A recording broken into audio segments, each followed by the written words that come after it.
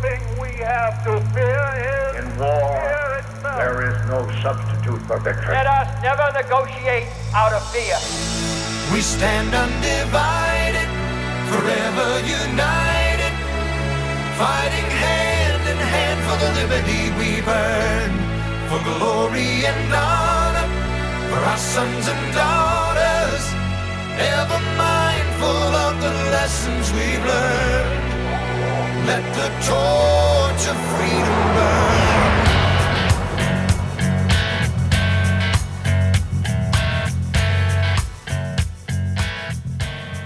Welcome to the intersection of faith and the culture. This is Wall Builders Live. Special week. We've been sharing some foundations of freedom from the television series and had some special guests this week, Congresswoman Michelle Bachmann, Dr. Carol Swain, and we're going to actually pick up right where we left off yesterday with the episode with Dr. Swain on the Bible and civil justice. We're diving right back in to Foundations of Freedom right here on Wall Builders Live.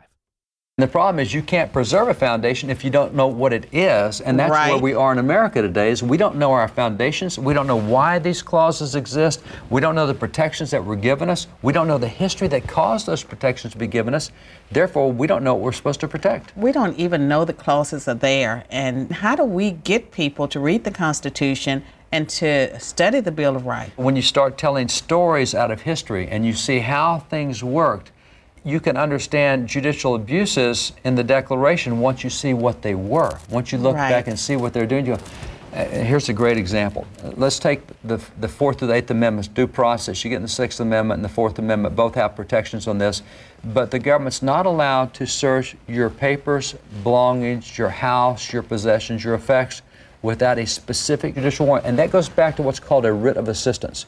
And a writ of assistance is what the British used. They would have a judicial writ, but it didn't say what they were searching for. They'd knock on your door and come in and say, I need to check your house, see if you got anything illegal. They would go through the house. Once they found something, they'd fill in the writ, says, oh, I found this, is illegal. But David, we don't have those protections today because we have the government that's, intruding in every area of our lives.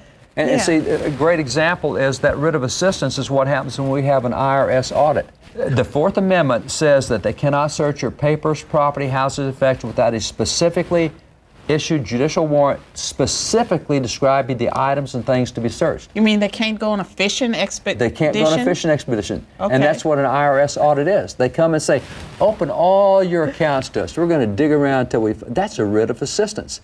And once you say, wait a minute, a writ of assistance is what the Founding Fathers didn't want, and that's what the IRS is doing now. If IRS wants to audit me, you come back and tell me what check stubs you're looking for, you come back and tell me what accounts you're looking for, and you get a judge to write off on that. And if you don't do that, don't show up at my door. Well, the sad thing about it is that many people that are working for the government as bureaucrats, they don't have a clue. Yeah. And so they're, doing things that they shouldn't be doing, they wouldn't be doing if they actually knew the Constitution. And see, that's the problem we have today is in the last election, 70% of voters had no idea the Constitution was the supreme law of the land. How can we change that? One is you're not going to get it through the education system.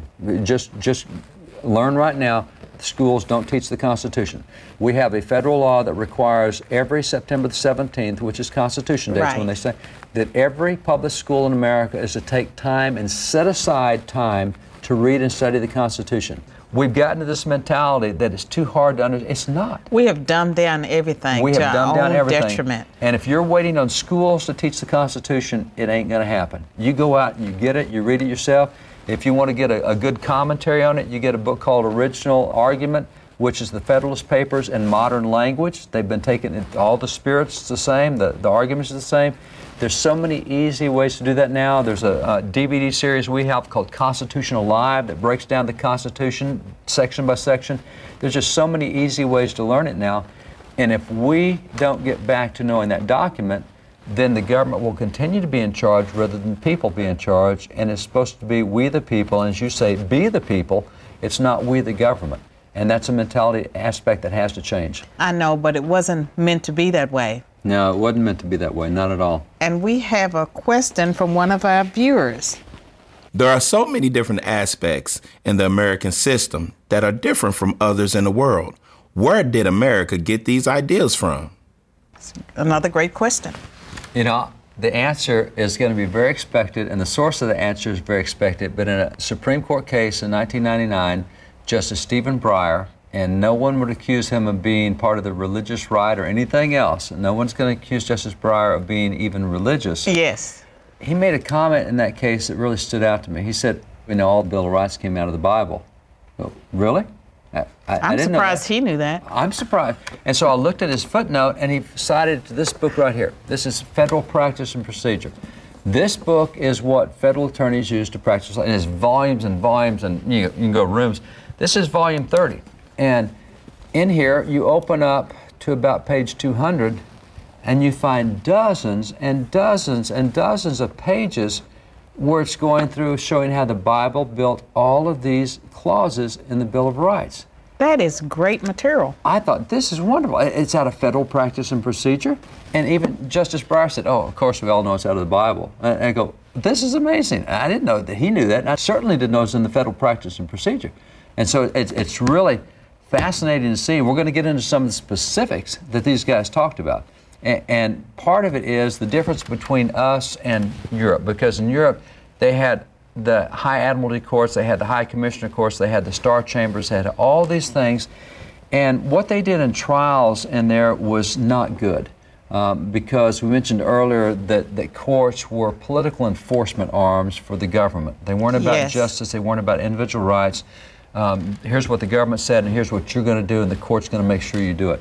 And so that was a real problem. And as we got into the Reformation, and as people got back into the Bible, in the Bible, they found all these trials in the Bible. You had the trial of Naboth, you had the trial of Shadrach, Meshach, and Abednego, you had the trial of Stephen, John and Peter had trials, Jesus certainly had trial, you had Paul with multiple trials, you have Achan who had a trial, you had all these trials in the Bible. And you got to understand that they had come through 1,000 years of the Bible as off limits to anybody. Mm-hmm. Now they're back in it. It's like a brand new book, and they're just reading it, and they see all this stuff about civil justice. Look what happened to these trials. These are the good trials, these are the bad trials. Mm-hmm. And so it resulted in this book right here. This is called the Geneva Bible. This is the Bible of the Reformation. It was first printed in 1560 in Geneva, and that's what's called Geneva Bible. And from 1560 to 1644, it went through 140 reprints. This is the Bible that came to America. If you go in the rotunda of the U.S. Capitol and you look at the painting of the Pilgrims coming to America, it is the Geneva Bible. And Weir, who painted that painting, and it was there in 1841. How does it differ from the King James Version? You know, it's interesting because the Geneva Bible preceded the King James Version by almost 50 years. And what they did was they took the Bible, and you can see here these commentaries down the sides. Yes. And so over a period of about 250 years, there's about 25 different reformers in 7 different countries, and these are their notes. And they said, guys, here's the way we've been doing government. And we've been doing it this way 1,000 years, but it's wrong. Look what the Bible says about government. Guys, here's what we're doing with education, but it's wrong. Look what the Bible says. Here's what we're doing with economics. And so these commentaries are pointing out all the things in the culture that are wrong.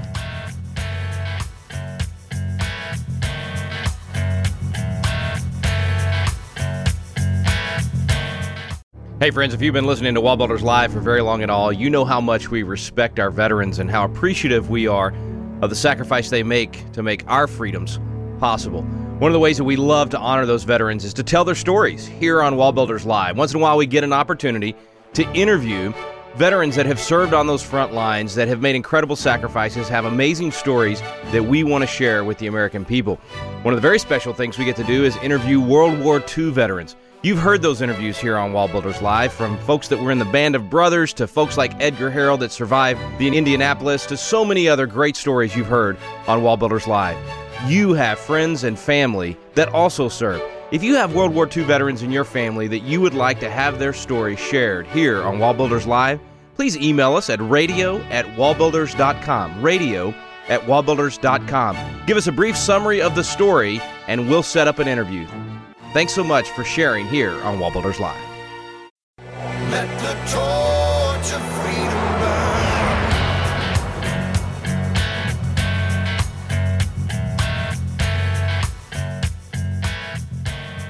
And so what happens is, as you go through this Bible and it goes through the trials, it points out the stuff in the trials that are really wrong.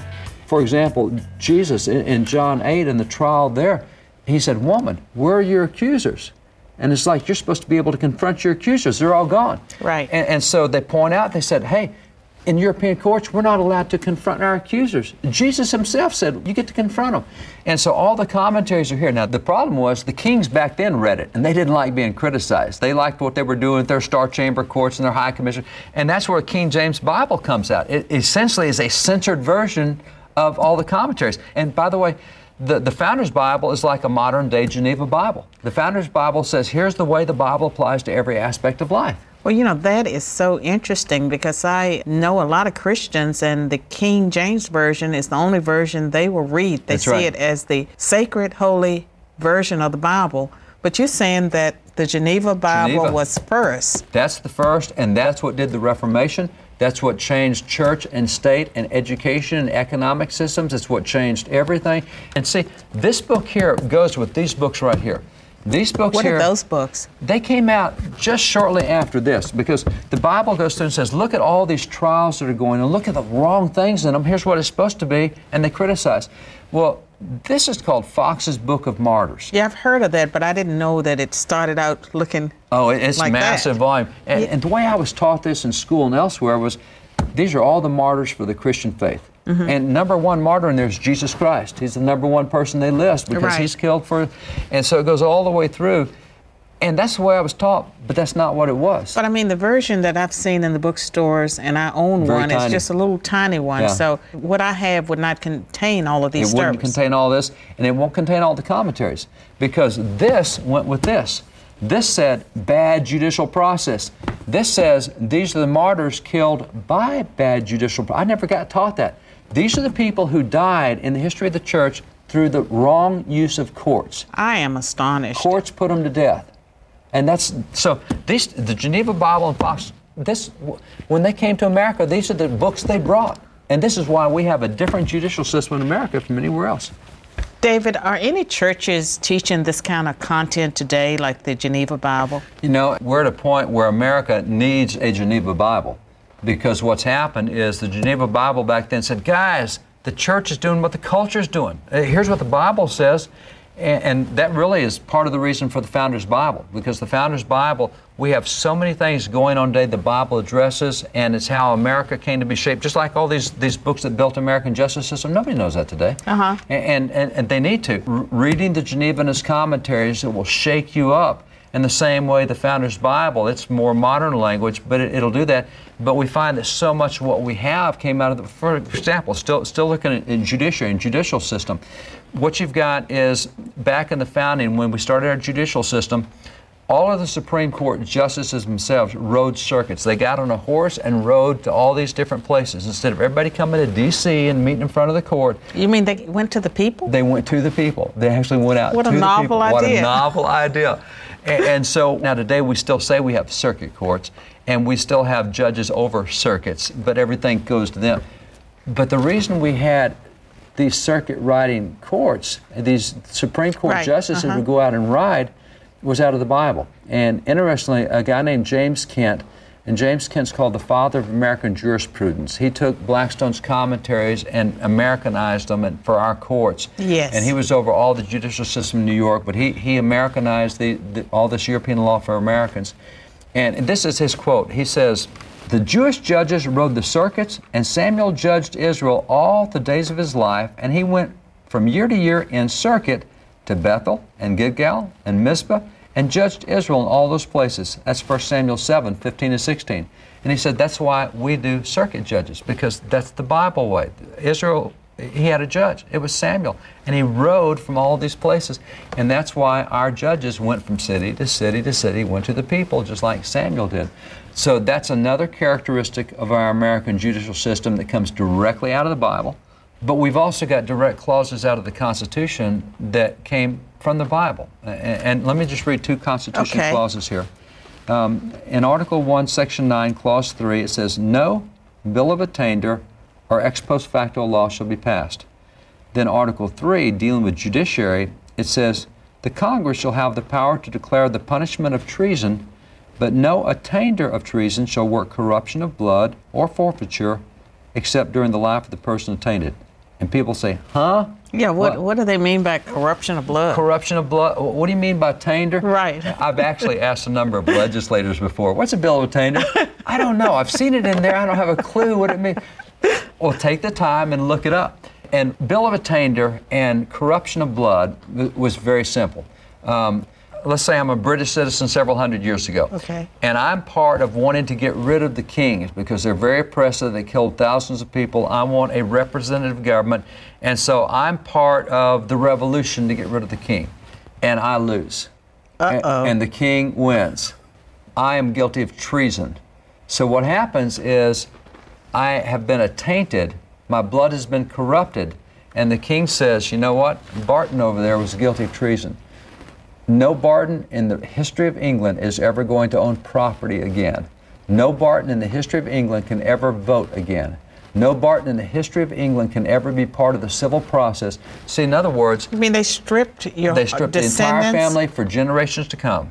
That was corruption of blood. The Barton bloodline has now been corrupted for generations to come.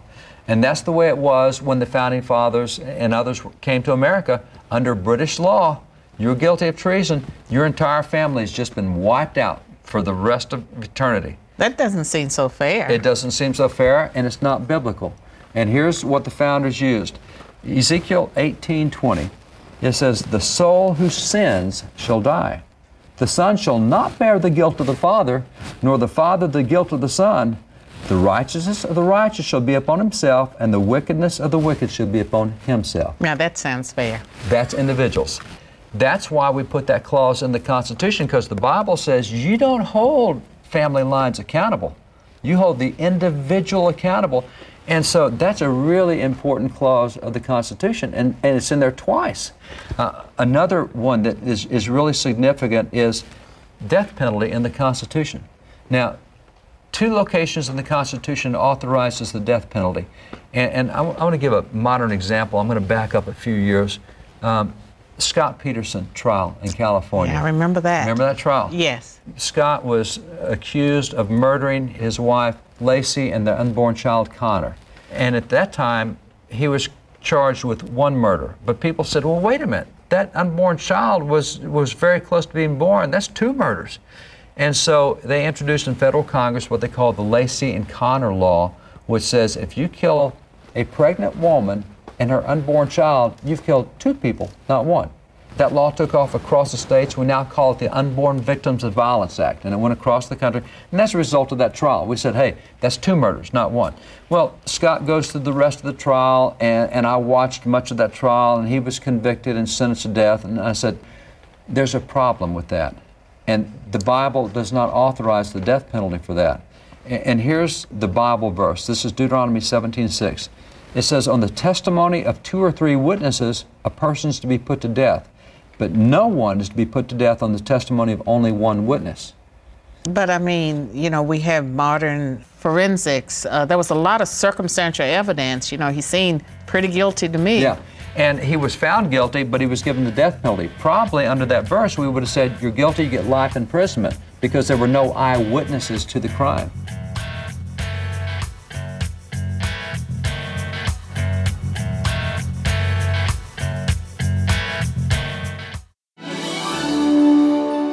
Hey, this is Tim Barton with Wall Builders. And as you've had the opportunity to listen to Wall Builders Live, you've probably heard the wealth of information about our nation, about our spiritual heritage, about the religious liberties, about all the things that makes America exceptional. And you might be thinking, as incredible as this information is, I wish there was a way that I could get one of the Wall Builders guys to come to my area and share with my group, whether it be a church, whether it be a Christian school or public school or some political event or activity. If you're interested in having a Wall Builder speaker come to your area, you can get on our website at www.wallbuilders.com, and there's a tab for scheduling. And if you'll click on that tab, you'll notice there's a list of information from speakers' bios to events that are already going on, and there's a section where you can request an event to bring this information about who we are, where we came from, our religious liberties and freedoms. Go to the Wall Builders website and bring a speaker to your area. Let the torch of freedom burn.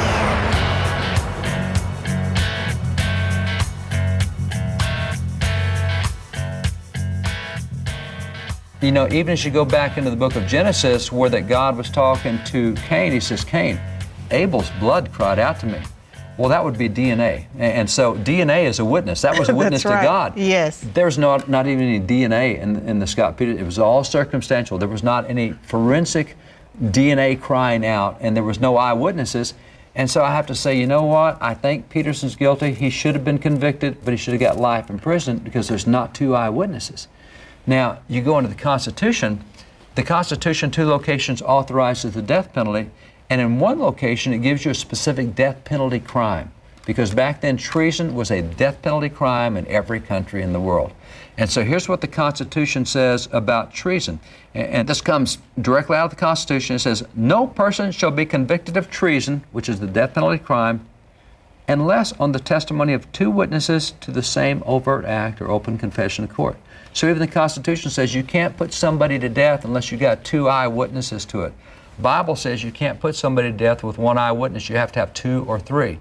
So there again, we put into the Constitution this protection for death penalty. Now, you can find somebody guilty, sentence them to life in prison, but to put them to death for treason or for any other high crime, you got to have the eyewitnesses.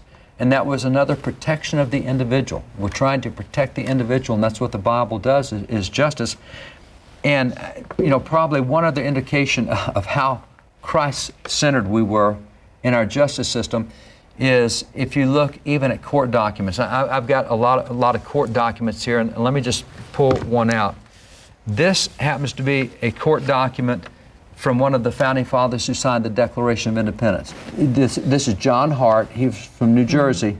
And he talks about judicial process here, and so he's got a witness here, and it says that this witness being duly sworn on the holy evangelist of Almighty God. He's saying, person came to court and we swore him in not just on the Bible, but on the New Testament, which has the story of Jesus Christ in Matthew, Mark, Luke, and John. Very Christ conscious. Yes. I tried doing that in the court today and see what happened. But that was the way we were.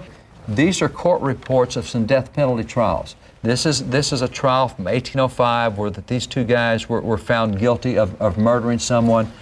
These are other trials, and these are all where juries found someone guilty of murdering, eyewitness or open confession in court. What's really interesting is the last part here. For example, this last part here, the judge has now pronounced sentence. The juries come in with the verdict. Where's that from? This is Massachusetts. This is the Supreme Judicial Court of Massachusetts. This is in 1805. It's a trial of Dominique Daly and James Halligan for the murder of Marcus Lyon. Oh. And so they have been found guilty. Here's what the judge says. He's got the defendant right there in front of him. He says, for a crime so horrid and so abhorred by every pure and virtuous mind, you have demonstrated that you're unworthy the society of men, that your minds are regardless of social duty, that you possess dispositions wicked, perverse, and incorrigible, and that your continuance in this life is hostile to the preservation of morality and the security of society. In other words, you deserve to go out of this life. You cannot therefore expect that your term of existence here will be prolonged, so don't expect to be living here much longer. It becomes me, then, to recommend to you to look beyond this life and to direct your views to another and to an eternal state of existence. You will very soon appear before a tribunal infinitely more awful than that which now investigated your guilt. And he goes on to tell them about, guys, you're going to be before God. You got to get rid of your sin right now. His Son is the way you do that. Altar calls in the courtroom? You know, that's what we did. These are people that took their faith very seriously. They took their faith seriously, and they created the best judicial system in the world, designed to protect the rights of every individual.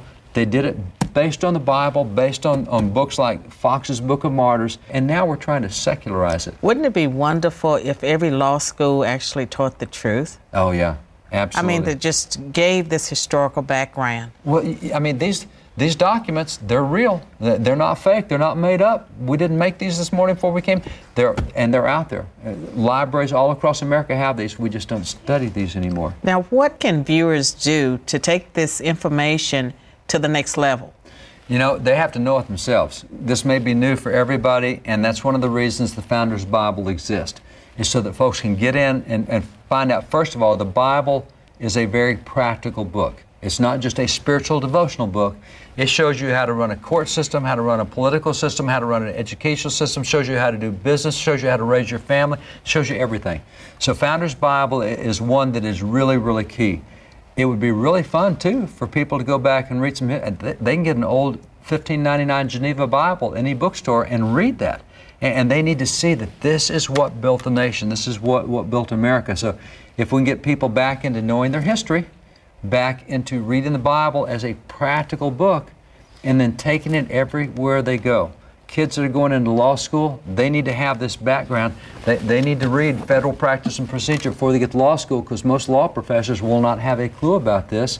And, you know, one of the things that I've seen a lot of professors say, not you, it is so good to have, refreshing to have good professors. I have common sense. Common sense, thank you very much. And one of the things that professors say is, oh, you know, America's just a happy accident. All this stuff that made America, we were just lucky. No, we weren't lucky. It was very specific ideas, very specific applications that made us different from other nations. And if we can relearn this stuff and ingest it ourselves, we can preserve the foundations of freedom. Well, folks, that's the conclusion of Foundations of Freedom. We got 4 episodes in for you this week. You can get all of those right now at wallbuilderslive.com. Our special guests this week were Congresswoman Michelle Bachmann and Dr. Carol Swain. It's a television program called Foundations of Freedom. Again, you can get it right now at wallbuilderslive.com. Thanks so much for listening this week to Wallbuilders Live. We stand undivided.